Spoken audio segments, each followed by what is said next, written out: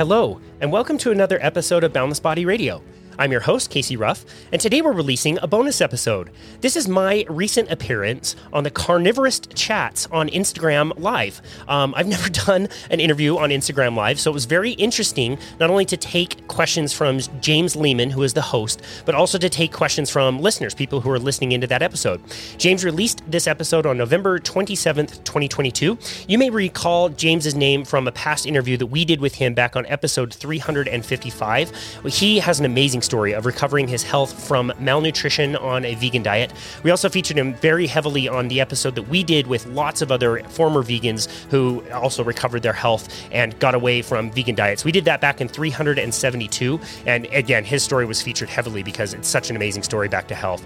The series is fantastic. I highly recommend that you follow his series. He puts these episodes out weekly. They have basically featured a lot of our former guests that are so enthusiastic and willing to share their messages to help people understand the things that they need to know about proper human nutrition. So again, very cool format. It was a kind of a Q&A style, which I really loved. This is going to be available exclusively on Spotify and also James's YouTube. He's known as the Carnivorous, so be sure to subscribe there. And since we have a wider platform and release our podcast to other platforms besides Spotify, we really wanted to make sure that we put it here so other people could access it and check it out. And without further delay, here's my recent appearance on Carnivorous Chats.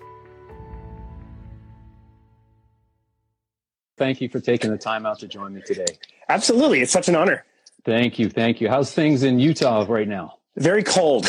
It's been a cold month of November. It got a little bit colder than it normally gets around here. And so, I've been freezing and very much appreciating my sauna. Well, I'm going to make you jealous right now. I'm looking out my window as I just glance that way, and it's 71 degrees, beautiful sunshine.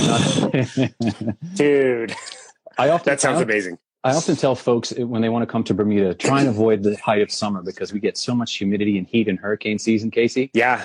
For my money, this time of year in Bermuda is top notch. And we don't get a lot of tourists because, of course, there's a lot of folks in school. Kids are in school, but you can come here, still swim. The ocean's warm, but the air has cooled down that much. It's just beautiful. Golfing, ocean activities, fishing. It's beautiful, man. That's amazing. We're really fortunate. This week, actually, we're flying out on Thursday to Myrtle Beach in South Carolina, so not too far away from you. Okay. We've got some friends that we're going to visit, so hopefully it's a lot warmer out by you than it is around here. I'm looking outside. It is 0 degrees Celsius, 32 degrees Fahrenheit, and very gray and just like really flat light. So very much missing the sun.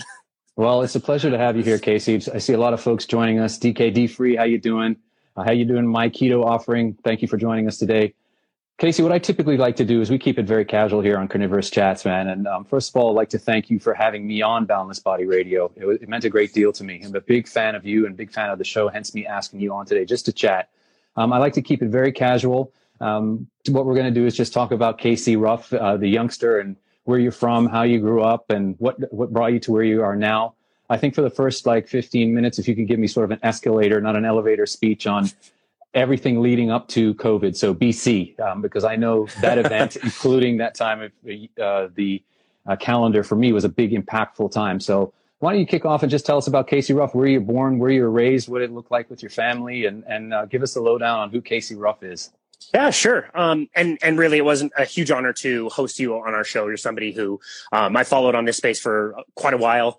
And, even just using your clips from that interview on the recent one that we did that shared a bunch of ex-vegan stories, I think was really impactful. And I really love your journey and how emotional you were with that. And so, it was a huge honor to host you for sure.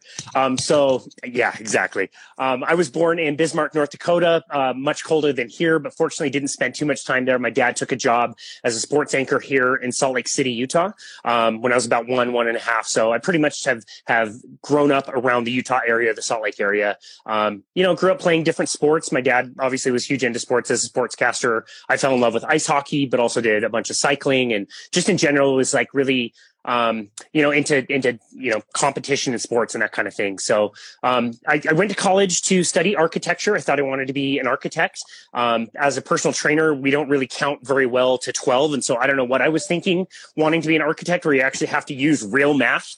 That was never going to work for me. I can't even handle counting to 12. And it was one year, I believe the off season of 2006. I was cycling quite a bit and just looking for a place to train in the off season. And I joined a local gym and started watching the personal trainers that were training there and thought that it looked like a lot of fun and very engaging. And these personal trainers were having a really good time with their clients and looked like something I would be interested in. So I went in and got the certification that I needed to get started, which I started as a personal trainer in March of 2007 and have been able to make a career out of it, which has been really nice. My wife and I own our own company now, but the BC times, we were working for that big corporate gym. We only had one location in the Salt Lake area and still do, but there were several different locations all around the country. There's over 100 locations. My role specifically at that club eventually was to manage the operations on a metabolic cart. So this gym had a really cool tool available called a metabolic cart, which measures people's metabolic rates. Mm-hmm. And so most people, I think, would understand what a VO2 max test is. And they've seen, maybe pictures or videos of people on a bike or a treadmill and they're running really hard and they've got a mask on that's connected to all kinds of like tubes that hooks into a machine that will then analyze respirations. And so that was kind of my baby and the thing that I was doing, first as a personal trainer, but then also training other personal trainers on how to use the equipment and how to interpret the results. And so that's kind of where I got into. I did a lot of heart rate training. Obviously, as a personal trainer, we do a lot of strength training and just have always had an interest in nutrition as well and became a full-time nutrition coach in 2017 as well. So that was kind of my journey into the health and fitness world. Casey, talk to me a little bit more about your time on that metabolic cart. I mean, what an interesting first foray that you had there working with that. Did you find a lot of people that you were testing? Well, I guess it's kind of user bias because you were testing at a gym, correct? So did you find a lot of unhealthy folks there or find stuff that maybe folks didn't know they had when you did this testing? It must have been really interesting. Yeah. And that's such a great point is we're talking about, I started on this 15, 16 years ago. And, if we're considering things like healthy user bias, these are people coming into a gym who are using this. You got to assume like this is already the top, 5% of people out there who really care about their health. And yeah, we saw all kinds of crazy stuff as far as metabolic rates went. In the beginning, we really didn't understand everything that the tool could really tell us. And so back in 2007, when we were measuring people's metabolic rates, I'll back up a little bit and say there's two specific kinds of tests that we were running.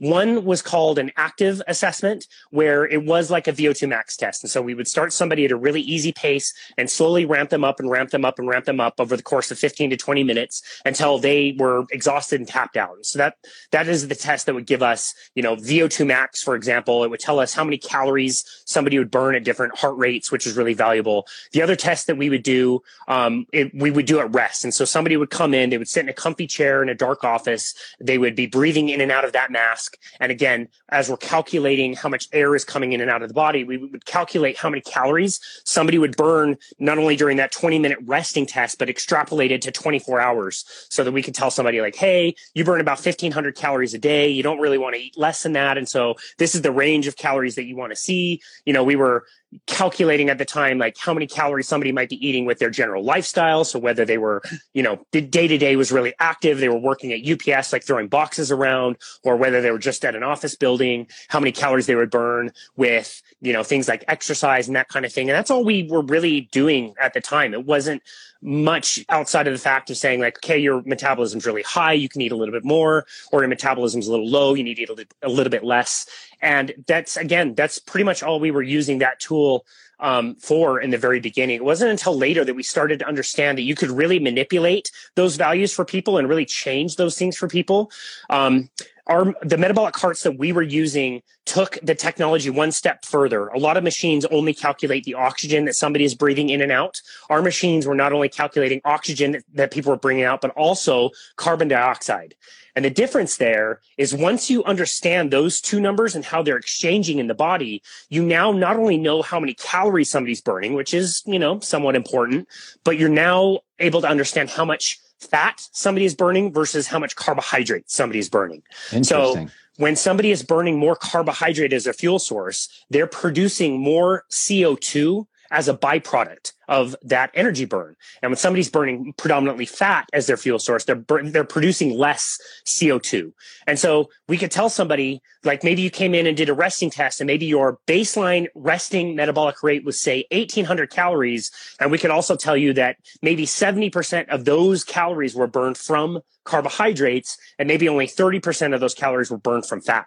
And so by using those tools and going just a little bit deeper with people, we started to understand, patterns and recognize what was it that was making people burn more fat. Those people seemed to lose fat more easily. They seemed to have more controlled moods during the day. They seemed to have better energy. They seemed to not, crave sugar nearly as much. And on the performance side of things too, if we go back to talking about that active metabolic assessment, I think most people out there understand that you have a very finite amount of carbohydrate that your body can store.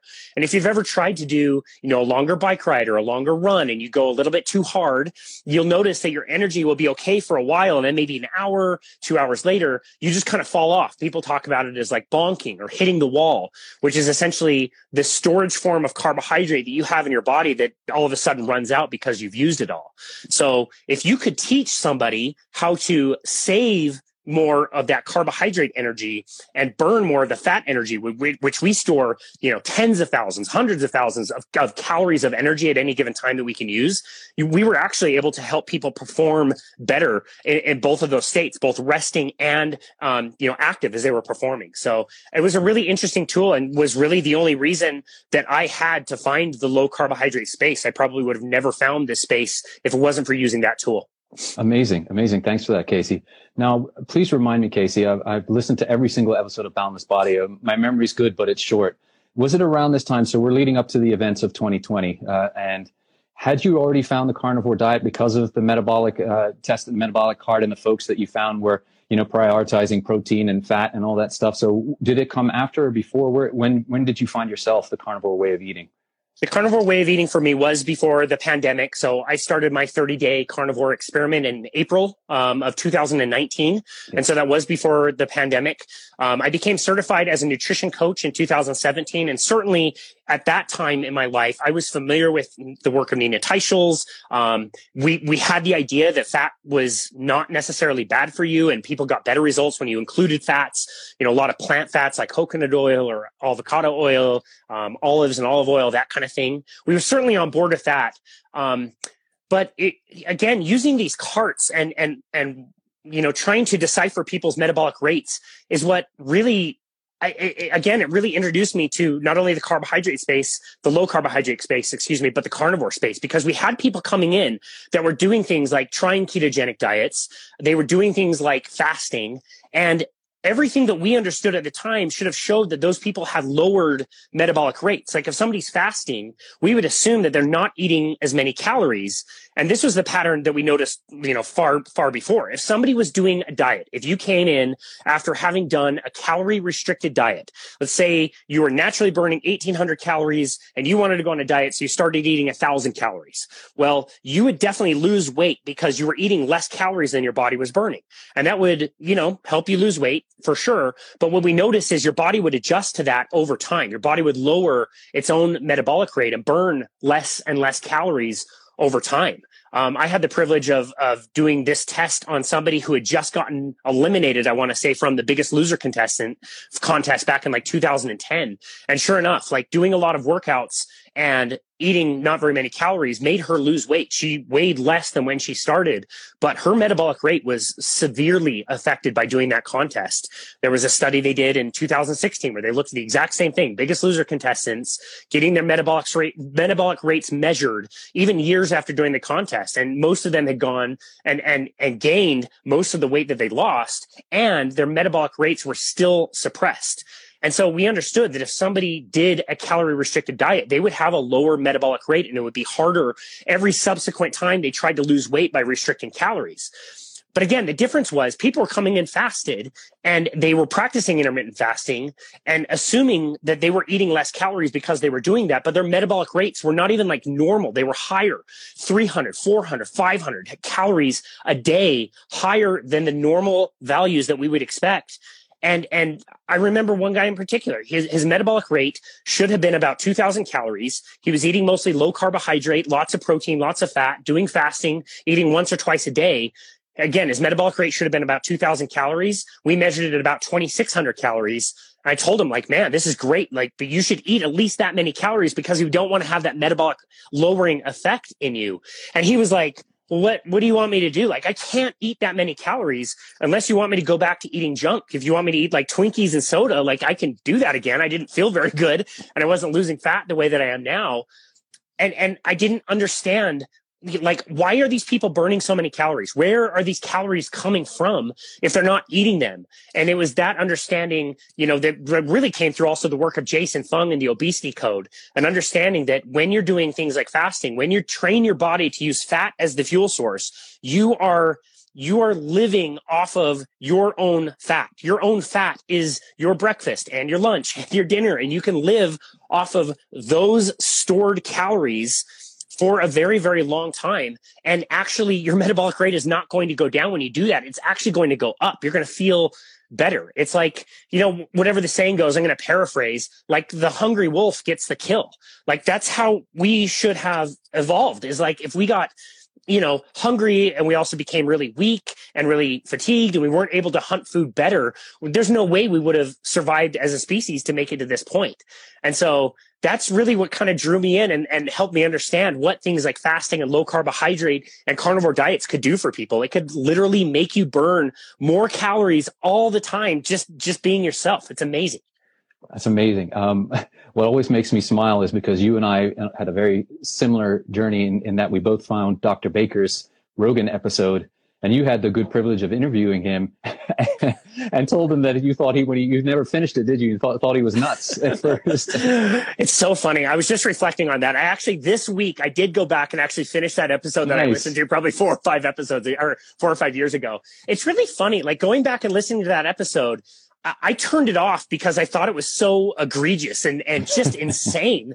And you listen to it today and you're like, he didn't even say anything that was all that controversial. It's so interesting once you have this understanding of like, yeah, we don't need plants. They're not that great for us. You can get all the nutrients you need from meat, and the best indication of health, more so than maybe any other marker or blood work that you could look at, is probably how good you feel. I don't even think that's all that controversial anymore. So it was a great joy to interview him and talk to him, somebody who's really influenced both of our lives and both of our, what we do now. And it's really changed the course of my career, which I really appreciate. Thank you, Casey. I think this next quote that you said, it's not your own, but you also paraphrase it from someone else, and it ties in nicely to about what we're going to discuss now in the events of 2020 and what happened after you worked at the gym and caused you to go out and start your own business. But you said, knowledge is gaining, but wisdom is giving away. And I look at you and I constantly think that you are such a good person because, you are putting all this information out there. You are doing it tirelessly and just allowing people to access it. And for me, it was instrumental in helping me understand our bodies. You interview a vast variety of people. And what prompted you to say, okay, we're going to start this Boundless Body company and then get into podcasting? Yeah, that's a great question. Pandemic was tough for all of us. We had cushy jobs where we were. As personal trainers, you're never really fully secure. We work on 100% commission. And so if you're not seeing clients, you're not getting paid, like literally. But we had the advantage of being there for a long time. We'd worked really hard. Both my wife and I worked at the same place, and we'd worked really hard to build up our business. We had a lot of people that were seeing us on a recurring basis. And so, we treated them well, and we always made it a huge priority in our careers to continue learning, continue pushing, and be able to give a very high value for what we were offering to people. So really grateful for that. When the pandemic happened, we were placed on unemployment. It was a time of great uncertainty. Obviously, it was for everybody out there. I still to this day have really no memories of the first 2 weeks of the pandemic. I drove home from low carbohydrate Denver in the middle of March 2020, coming home to find out that our gym was going to be closed and we would be unemployed. And it was even a few days later here in Salt Lake City, we had an earthquake of all things, like insane. Like the world is literally ending. What is going on? Yeah. And I don't have much of a memory of those 2 weeks. Like I said, I remember watching the news and not being sure about really anything. But the first thing that really kind of pulled me out is I decided to advance my education. I took the Rovero certification to become a coach for Shawn Baker. Back then it was called Meet RX. I did that certification so that I could kind of meet people around the world. And I guess it became apparent to my wife and I that the world was changing pretty rapidly during the pandemic. And there were habits that were changing that we didn't really know would ever come back. So, for example, the location of the gym that we were working at was a great location. It was the middle of a business complex with lots of people that had great jobs and were making good money. And they joined the gym and we got to sit down in front of them and we had good opportunities to have new leads.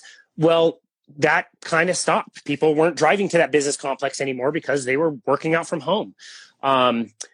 People learned during the pandemic, especially those first few weeks, so the gym was nice and there's all kinds of different equipment and that's great, but you can work out at home. You can work out, using a very minimal amount of equipment wherever you are.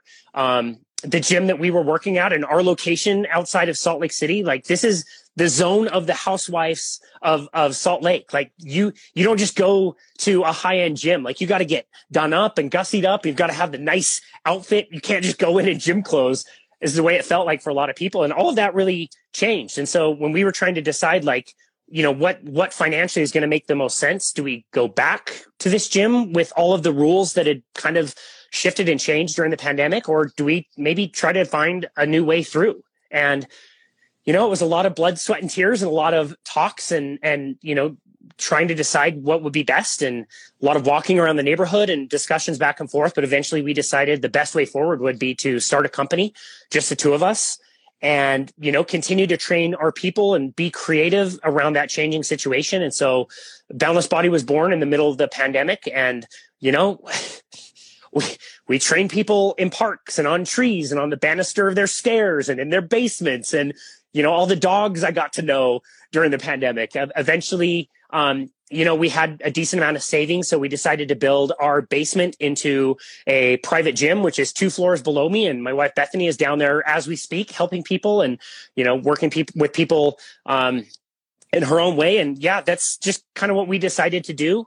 And as part of that, I knew that podcasting was really special. As you can relate to in your own story, it's different. It's a way that you can learn so much amazing information and stay really current with that information, more so even than books, where, once an author has written something, it's done and that's what they put out in the world. But if they are changing their mind or considering new things, that isn't necessarily reflected in that book that they've already put out. But podcasting is like this. It's a conversation you're having today. It's real and authentic. And it's a way that, I could learn and stay up to date on all this stuff. And again, another thing that you can relate to, and probably a lot of listeners out there, is when you find this message, it really grabs you. I call it an obsession, and it is an obsession. The last time I ever listened to music in my car was years ago. The last time I read a book about anything other than, self-development or diet was years ago. It's something that really grabs you and is really special. And so it was something that I always knew that I wanted to do. I didn't think that I had, the voice to be able to do it. And I didn't think that I would have anything unique to share with the world. But yeah, again, just a lot of blood, sweat, and tears, and kind of facing that has made us decide to start the podcast, which we started in October of 2020. Amazing. I've never told you this, Casey, but you should be aware that I think you know already that I found Scott in Carnivore Cast initially, and he was really instrumental in my healing and through, Sally Norton, his episode he did with her. But shortly after, I started, as most folks do when they go, oh my goodness, I might have been doing all of this incorrectly, especially us ex-vegans. I started researching everything, going down every rabbit hole. And the very first episode of yours that I found, you're going to smile, is that episode 50 with Nina Teicholz. That was the one. Talk to us a little bit about that one. That was a really emotional episode for you. I think you ended up tearing up in that when you're just introducing her, didn't you? I mean, let's go talk about how that first, the first couple of podcasts, the nerves, I'm going even here, just going live every week now. And, even before we go on, it's getting up the nerve to go live and then record it and put it out there. But for you, you got these incredible guests. I mean, to have Nina Teicholz as your 50th guest, unbelievable. Talk to us about that. Well, thank you. If I never get anything out of the podcast besides that one little quote, all of it is worth it. All of it is worth it. We really wanted to share our message like you're doing, and to put that message out there. If it impacts anybody out there, I'm just thrilled. I had no idea that it would grow to be what it is today. So that's amazing. I really appreciate that. So thank you for the kind words. I just have to say, like, when we were just getting started, we had no listens, no downloads. I'm so grateful for the people that said yes when I reached out. These are people that didn't ask like how many downloads we had. They didn't ask, what our company was about and how we were going to promote them.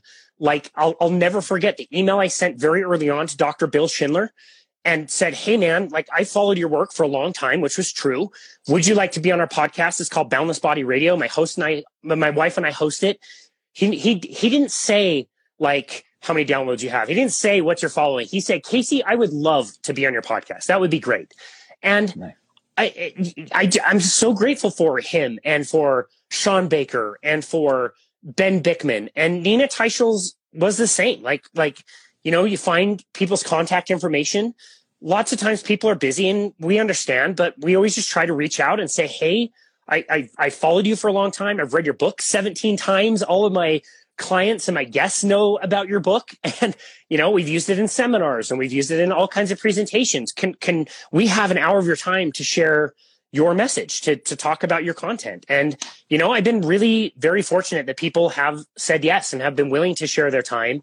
And, our podcast has grown and it's been amazing, but it has to start from somewhere. And it starts with people saying yes and being excited about the podcast. A lot of it has been hard learning as well. I think I've told you that episode with Sean Baker that we did was nothing special.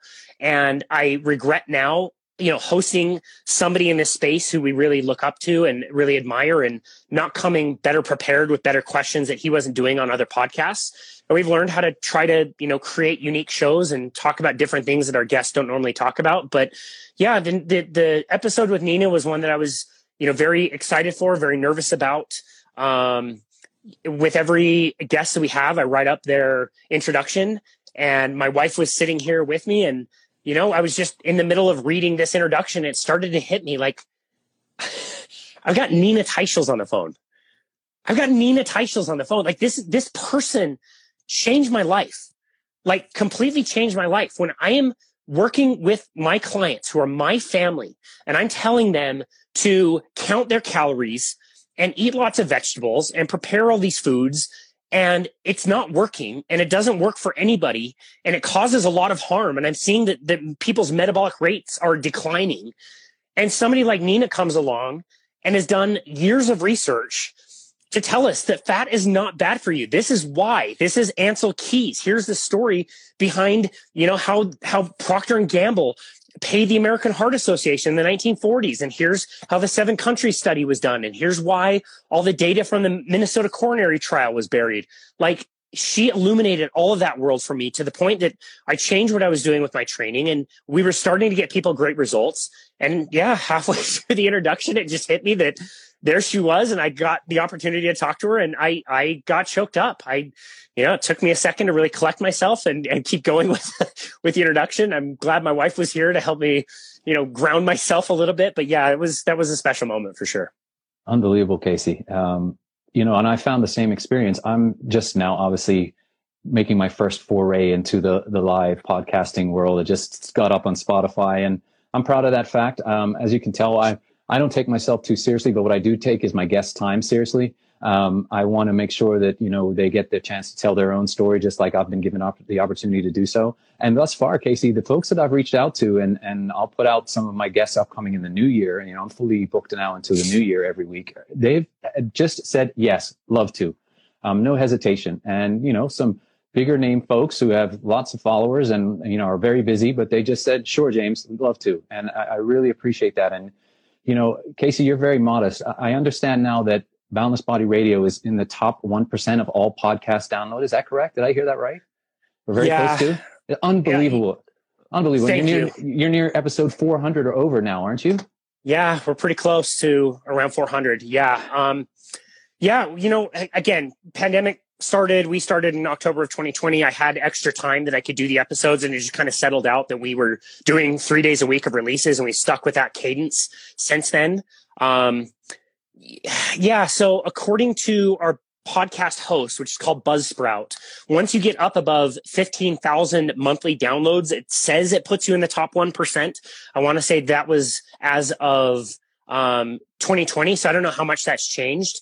I see how our podcast does on Chartable. I want to say is like a little podcast thing that, I check in every now and again, and it says we're somewhere around the top 100 podcasts for fitness in the United States. On Apple. So yeah, we're very grateful for that. Part of the reason why it's ranked so high is we do put out 3 episodes a week. And so it's not like a weekly show that gets a ton of downloads. We do have more content than that. But yeah, it's been a really fun journey. And we've been very fortunate to talk to the people who we have and create a lot of really special conversations.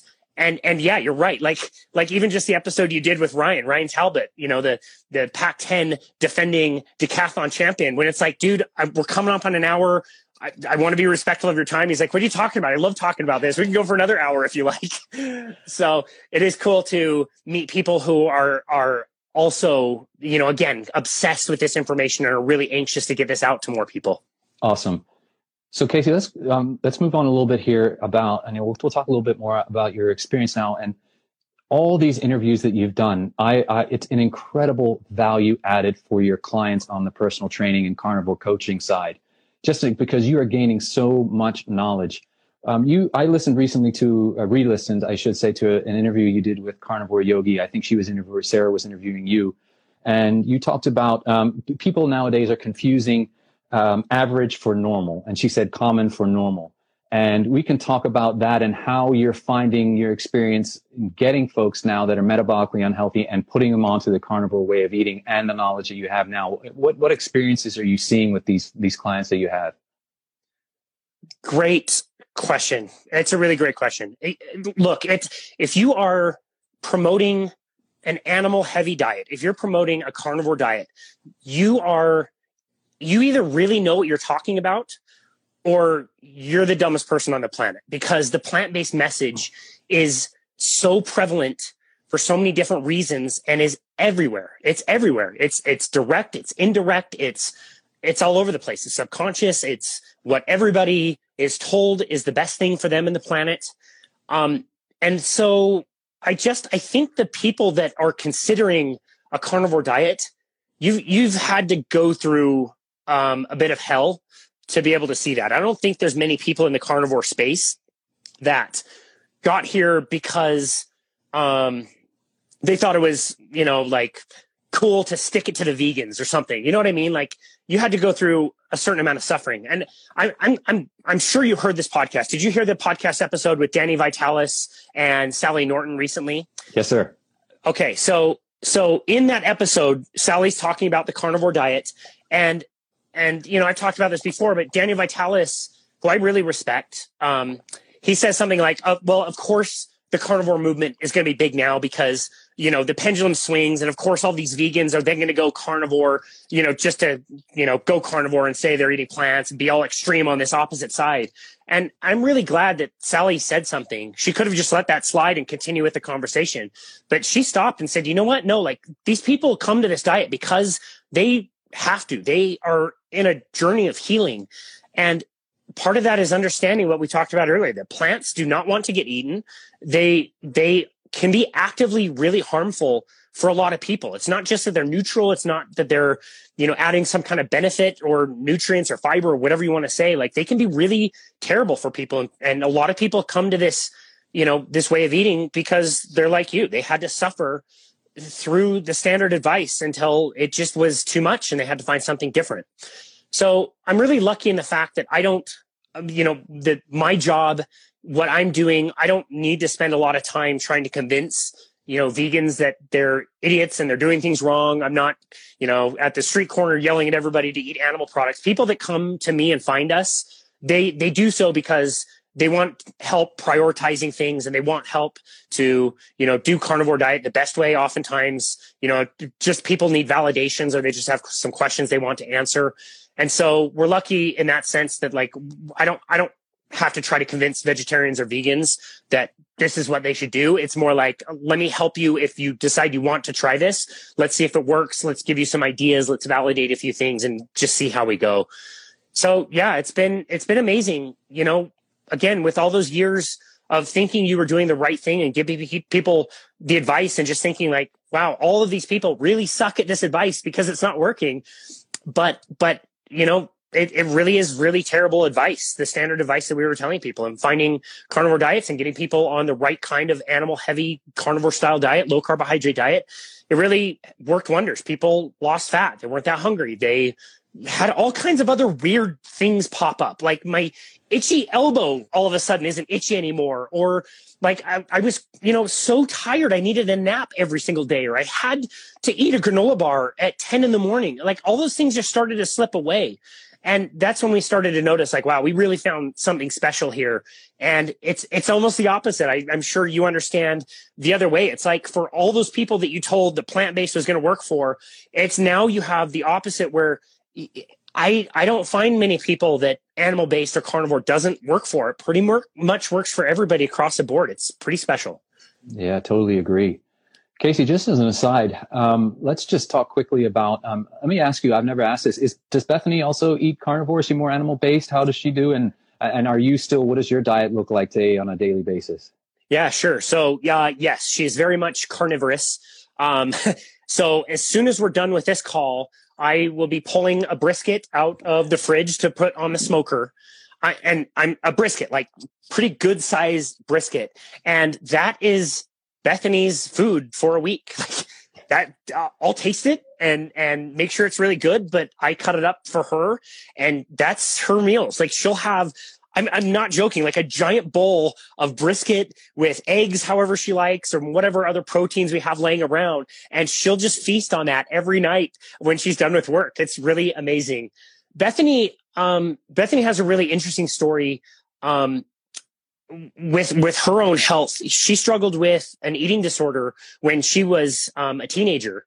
And so she comes from a very restricted background. And, I think all of us know the fitness industry can be really tough. Most of us, probably have some kind of complex where we think about how we look a little bit too much, or, we're wondering what we're kind of putting out there. And so I was nervous initially when we first started kind of an animal heavy diet, because Bethany has a very tight window of things that she can eat that don't cause her difficulty and distress. She was not only struggling with the eating disorder, but also was celiac. And, again, just you're eating all these foods and fiber, and she just has always struggled with how she's felt and her digestion and all of that over the years. And so I was really quite nervous when we started to do a carnivore diet, because I didn't want her to feel restricted. And it's been the absolute best thing ever. And the more people I talk to that have similar things that they struggle with, they all kind of say the same thing. Like, yeah, this looks a little bit restrictive if you're looking in from the outside, but eating 1.5 pounds or 2 pounds of brisket until you're absolutely stuffed is actually not that restrictive. And feeling like your digestive system works well is really not that restrictive. All the other stuff is. So it's been wonderful for her as well. So she's very much carnivore.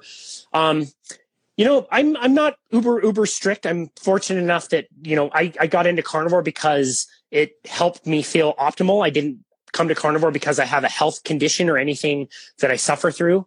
So I can be a little bit more liberal with things. So I do coffee every morning. My coffee will always have salt. It has butter and it has MCT oil. I still like those. I think it's a net positive. It helps me have really good brain energy early in the morning when I start work.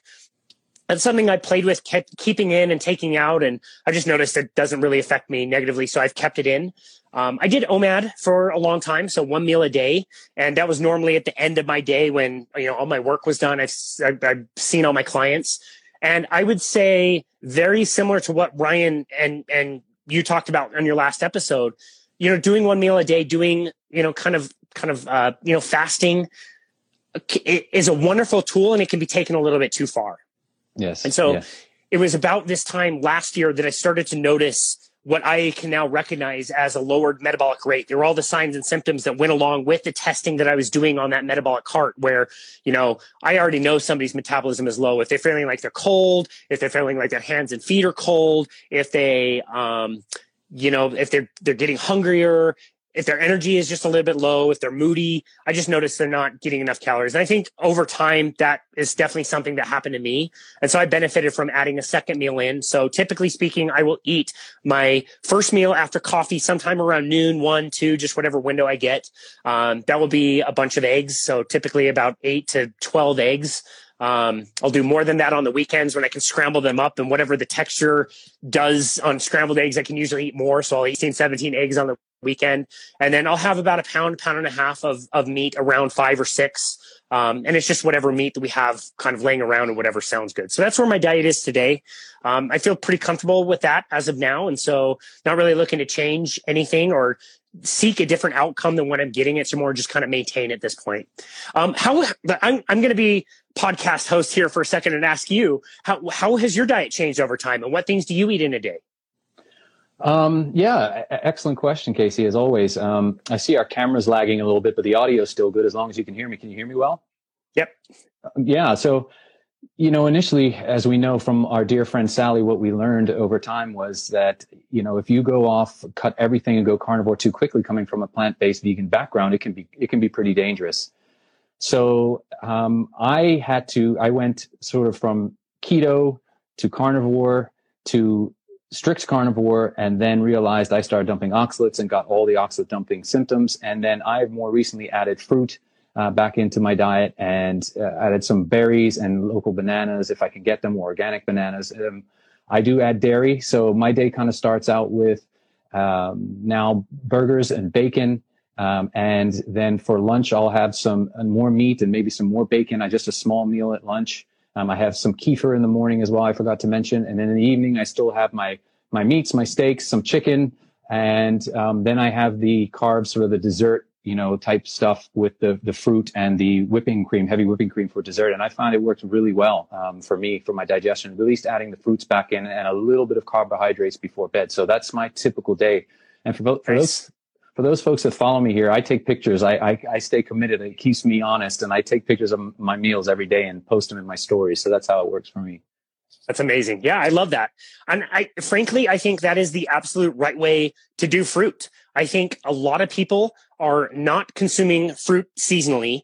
They're not consuming fruit that is available near them. It's funny. Now that it's football season, I'm watching a little bit more football. I'm a huge fan of the University of Utah, which is about 20 miles away from here.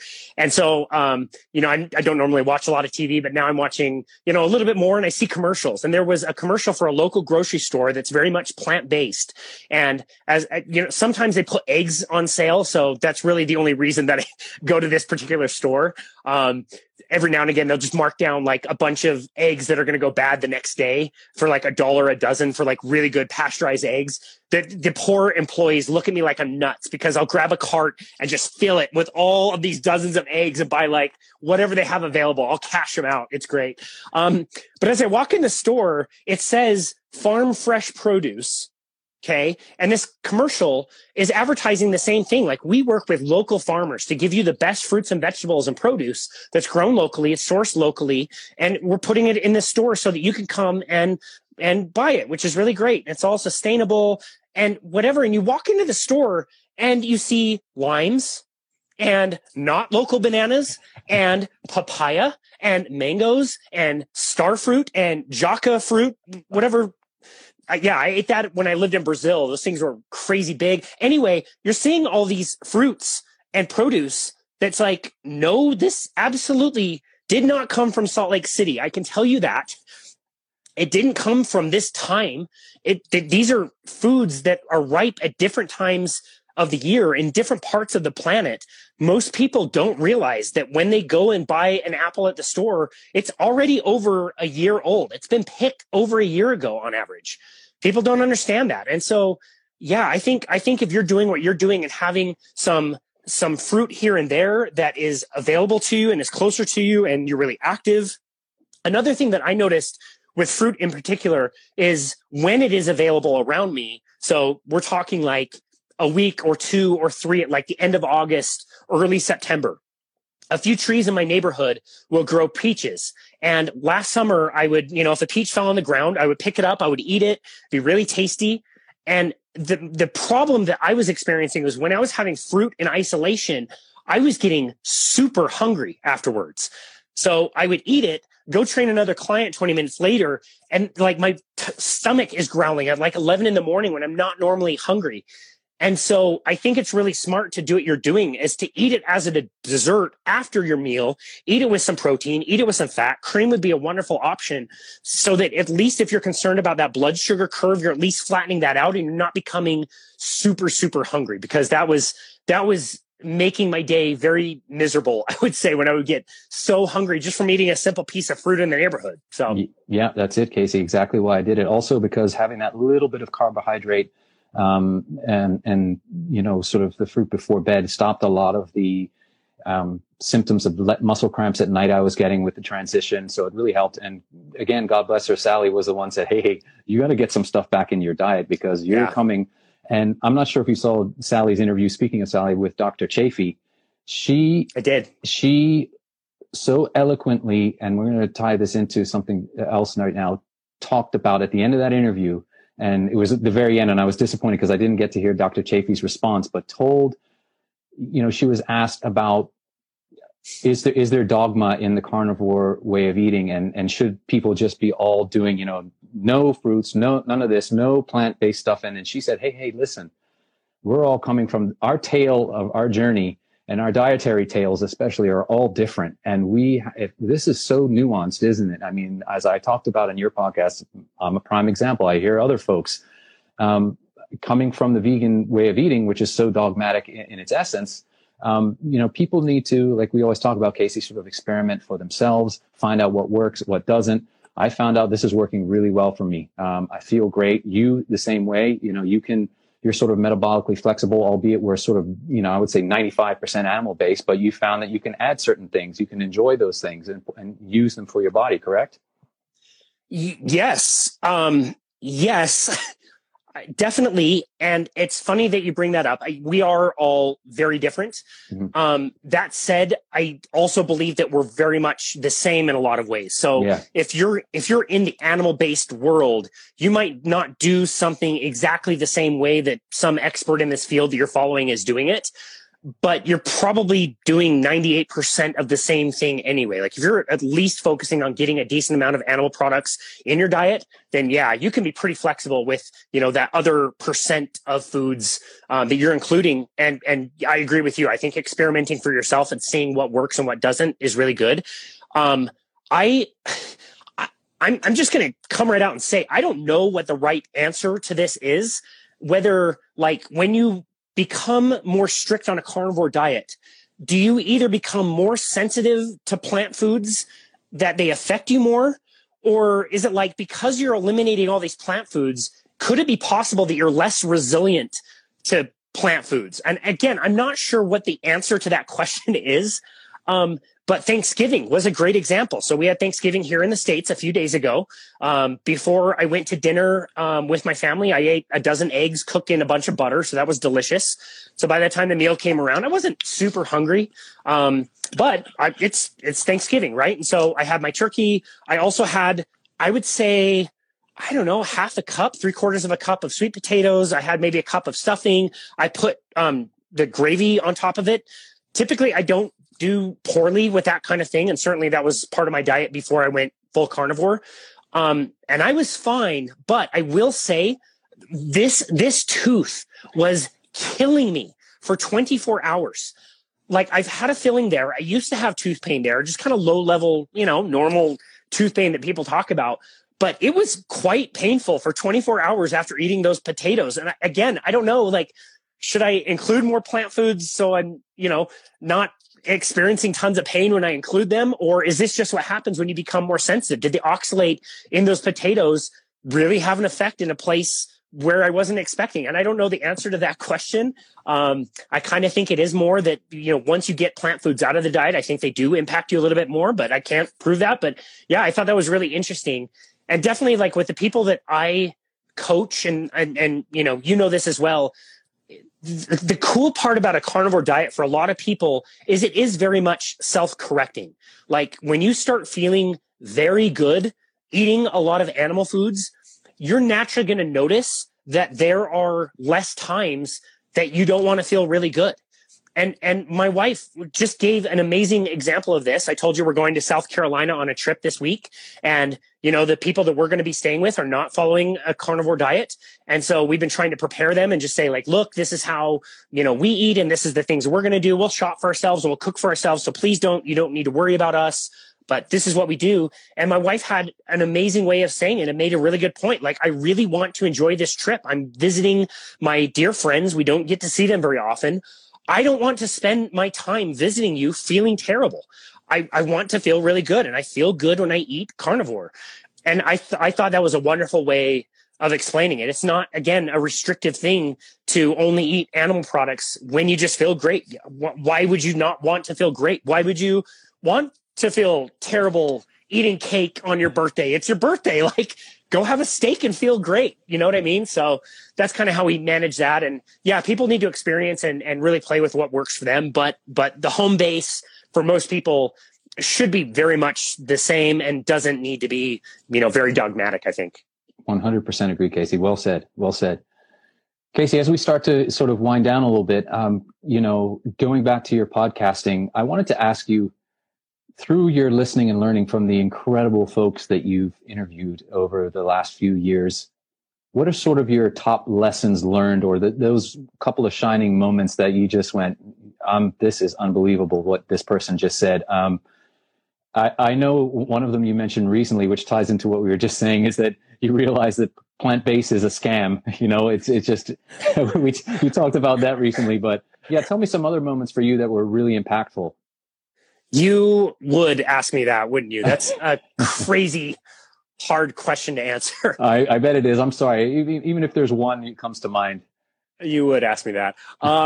No, it has been amazing. I think learning early on that there's no rules. There's no one way of doing this. Like, I can interview whoever I want. I can publish whatever I want. People can listen or not. I don't care. Like, if you don't like the show, don't listen. And so, I've been able to obviously talk to a lot of the top researchers and doctors and people in this field that we follow. And I love learning from them. Again, Ben Bickman, Nina Teicholz, Dr. Schindler, Dr. Ovadia, Dr. Chafee. Like, it's amazing to talk to them and understand the sacrifices that they all had to go through to learn what they needed to learn. I've also really enjoyed, talking to people who are not the top researchers in the space, but have incredibly powerful stories. You have an incredibly powerful story. We've talked to several people that have returned from vegetarian or vegan diets to find the carnivore diet and have, improved their health, and they have a message to share. And I learned early on that, like, yeah, we can interview some of these top people, but they're doing several podcasts every single day.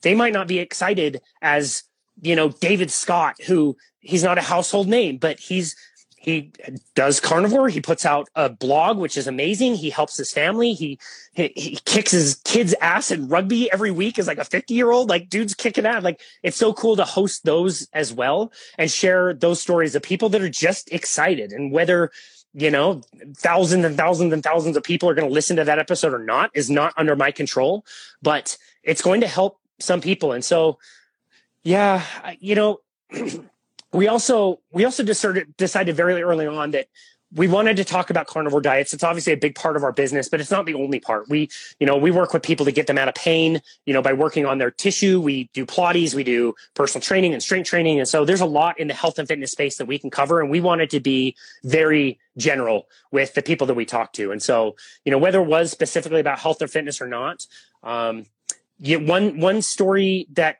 really sticks out to me was interviewing Derek Parra, yes, who works at the same speed skating oval down the street, 15 minutes from my house, that he won gold in 2002.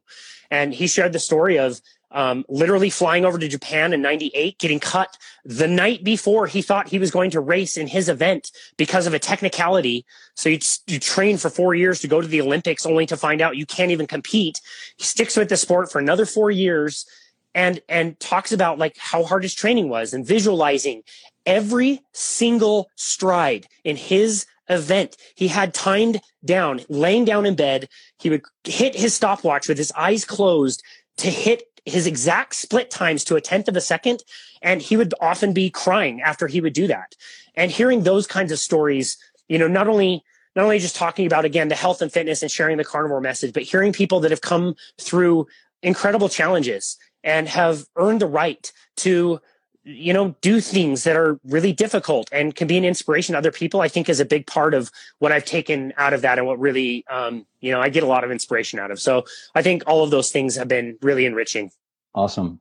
Just so you know, Casey, one of my favorite episodes ever that you did, when I went back after finding the Nina Teicholz episode, I go back to the very beginning, listen from the beginning forward, was the one you did with your grandparents. And I'll leave it at that. Thank you. That one with the poem. I just tell folks to go listen to that episode. Such a powerful memento for you and your family, man. That was an amazing episode. Amazing. Thank you. Thank you very much. That really means a lot. Let's talk quickly, Casey, because I want to make sure, you know, again, I reiterate to folks that Casey is doing this all on his own dime and time, all these episodes that he's putting out there. He does have an area where you can, a Patreon page. Talk to us a little bit about your Patreon stuff, Casey, because it is amazing. What you've done is you've condensed, especially now, you know, we did with the vegan that you put out there. Thank you for that. But you have episodes where you've taken, say someone wants to search about protein or fat, that you've taken all these, you know, quotes from the various physicians and experts in the space and combine them into long form. And so people can just search about protein, fat, carbohydrates. Is that correct? Is that what you've done? A lot of that? Yeah. Thank you for asking. Yes. I try to whiteboard and journal things, you know, as the years go by. And I had this idea in 2022 that I wanted to create some kind of content. I didn't know what that looked like, whether that was going to be, you know, some video course or a you know, book or whatever. I didn't know exactly, but I wanted to create something. And I think I've learned through, you know, running the business and doing the podcast that you really need to be like resourceful and use the resources that you have around you. And we've had the podcast and we've got hours and hours and hours of content that we've done, you know, again, 300, 400 episodes.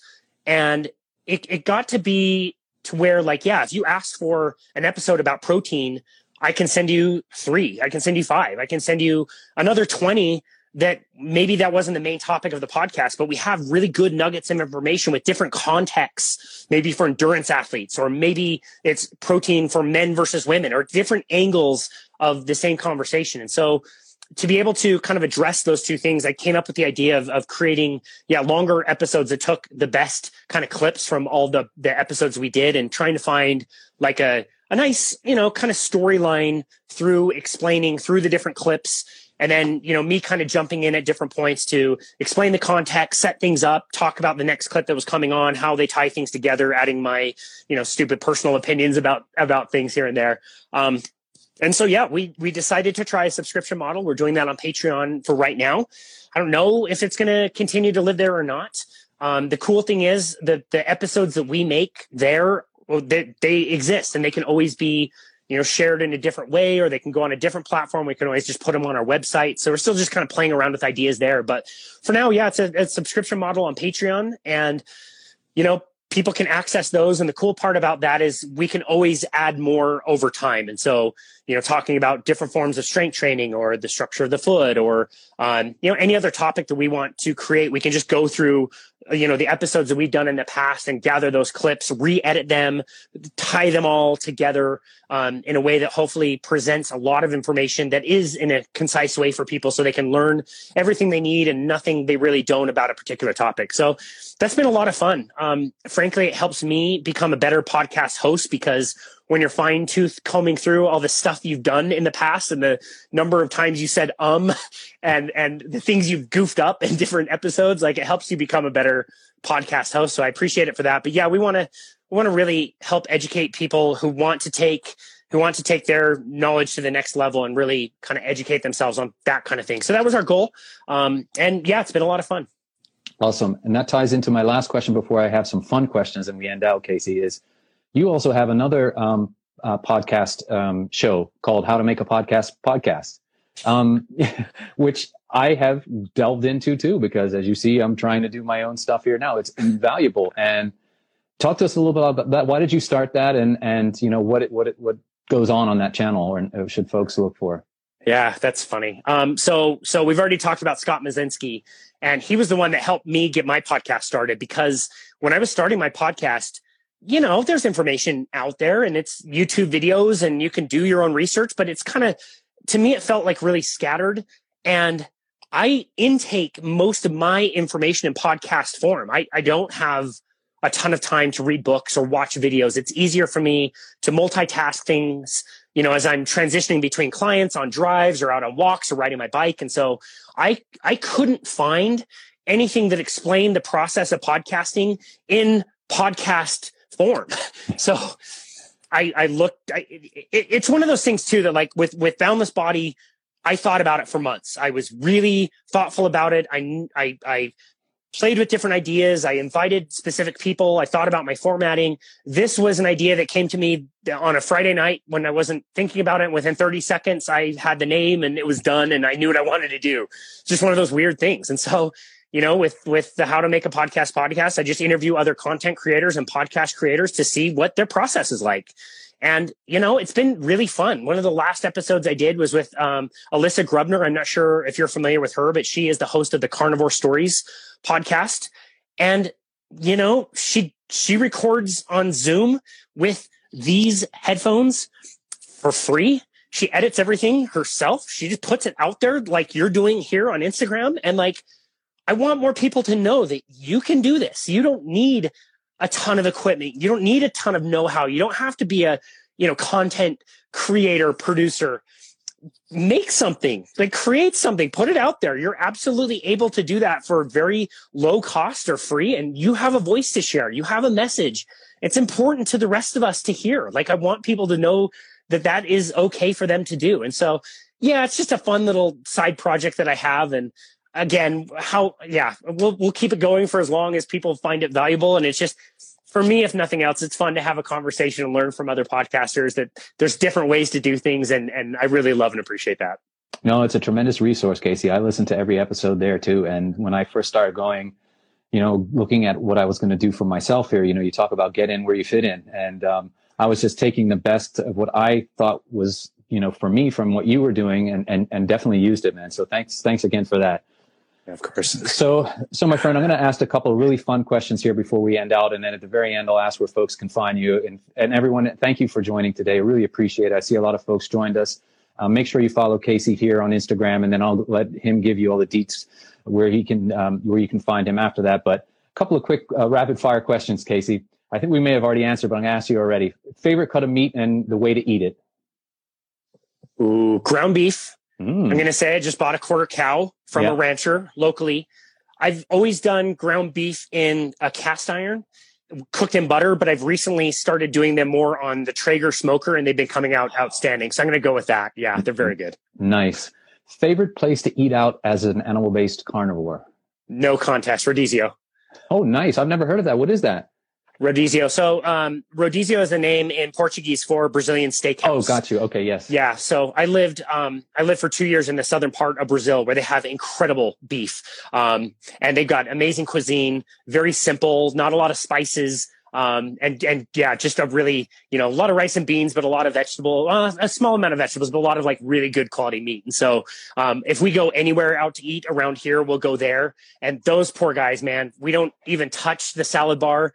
And they're like a little bit appalled by how much like bleeding red meat they bring us, and we don't stop. We go hard in the paint for about an hour. It's pretty great. Did you see that reel I made of the Fogo de Chao, of the bear skipping the line? Did you ever see that one? Yes, that's exactly right. That is me. And I tell you, when I go into that place, those guys are scared, because I just go my wife, who was on a minute ago, joined our conversation, will tell you, I will go sit down there and I will just keep them coming. The bartenders and whoever's serving us is like, are you serious? Oh yeah, man. That's awesome. What's your favorite cut? Mine, I love, this is a tough one. I'm going to say probably we're talking about that, the Picana. I love the Picana. Yeah, so good. Really do. I love the fat cap on it. And I like the fact that you got the lean with the fat cap. It's really nice. And I cook them quite often, but yeah. Nice. This is a little deeper question, Casey. Where do you want to be in 5 years' time? What do you want to be doing? You want to still be doing this stuff? Where do you see yourself 5 years? I thought you might ask me this question. I've heard you ask Ryan this question. Yes, sir. I'm not a planner. I'm not a future person. My tendency is to have anxiety about the near future. If I eat carnivore, my anxiety goes way, way down. So that's a good reason for me to stay on carnivore. But I'm not a planner, and I could never have expected 5 years ago that I would be sitting here running a business, making a website, starting a podcast, like doing accounting. Like I would have never assumed that I would be doing those things. And one thing I can say that I'm grateful for is I'm pretty good adapting to different situations. And so, yeah, in 5 years, I would hope that we're continuing to share this message. I hope I'm continuing to work on the things that I can control and providing as high of a value as I can to, my people, my clients, listeners of the podcast. And outside of that, I'm perfectly content to let that unfold the way that it needs to unfold. If it's more pandemics or zombie apocalypses that we need to go through or whatever it takes, that's totally fine. But yeah, I think eating in this way and living in this way has allowed me to be more present and appreciate the moments as they come. And I guess I would hope that I would continue to appreciate that, whatever that looks like in 5 years. Awesome. Thank you for that, Casey. Really easy ones next. Your favorite book? That's actually maybe tough. The Untethered Soul. Oh, yes. Yes, sir. No question. Favorite musician? Ooh, Jason Mraz. Okay, interesting. And I think I know the answer to this one, but I could be wrong. Favorite movie? The Shawshank Redemption. The Shawshank Redemption. My brother from another mother. It's so good. It holds up after all this time, and the message is incredible. And I think all the time, get busy living or get busy dying. What a fantastic way to end this show, Casey. Where can people find you, and where can they connect with your work, as you like to say? Well, thank you so very much for this opportunity. It really is such a joy to chat with you. I'm so grateful for you and the message you're putting out. But more than that, I'm really grateful for our friendship. A lot of people don't see how many messages you and I share back and forth, and talking about things and strategizing different things, and how much you've helped me. I'm really grateful for you and for your message and for everything that you're doing and sharing. I really appreciate that. The easiest place to find us and connect with us is my website, which is myboundlessbody.com. There, one of the first things you'll see is a book now button, and that will take you to a screen where you can book a complimentary 30-minute session with us. We get people from all over the world who book sessions with us who want to talk about different things. Tomorrow, I'm talking to somebody in my neighborhood who booked a spot. And the next day, I'm talking to somebody in Germany who apparently found us and booked a spot. So that's open for anybody. We leave that time open to discuss whatever people want to, whether it's diet, exercise, other lifestyle factors that you and I love to talk about, like, grounding and sun exposure and cold exposure and all that kind of stuff. We're open books, and we love to just kind of help people make sense of what they need to prioritize to be feeling their best. So anybody can do that, and that's on the website, which again is myboundlessbody.com. Awesome, Casey, and it gives me, I really appreciate you saying that, and I consider you a really good friend now. I really want to thank you for all that you're doing, and I see Tony, the Primal Coach, there saying thank you for all you do, fellas. Tony, thank you for all you share. We're so grateful. I speak on everyone's behalf here, Casey, and for all the folks out there that get a chance to listen to Boundless Body Radio. You are doing a tremendous service, and you're doing it all, just as I said, on your own dime, your own time, and putting information out there. And we can't thank you and Bethany enough. I know Bethany in her own right has her own coaching business, and you just deserve everything that is coming your way. And it's nothing but good things, sir, you and your wife. And I want to take this moment just to wish you all the very best of the season and a very, very prosperous new year, because I don't know if we'll get a chance to talk in person again. I'm sure we'll talk on messages, but thank you, Casey, for all that you do. And please be well. I will. Thank you to you and your wife as well. Love you guys and your work. And thank you so much for hosting me today. This was a lot of fun. Awesome. And for those folks that we're just going to end out now, don't forget next week we'll be live again. And we've got Josie, the ex-plant eater, coming on. So great. Look out for that. Yeah. And this episode, all things being equal, will be up right after this live here on Instagram. And then I'm going to convert it and stick it up on the YouTube channel. And then once again on my Spotify podcast. So thanks again, Casey. Take care, my friend. Thank you so much. Bye now. We'll see you.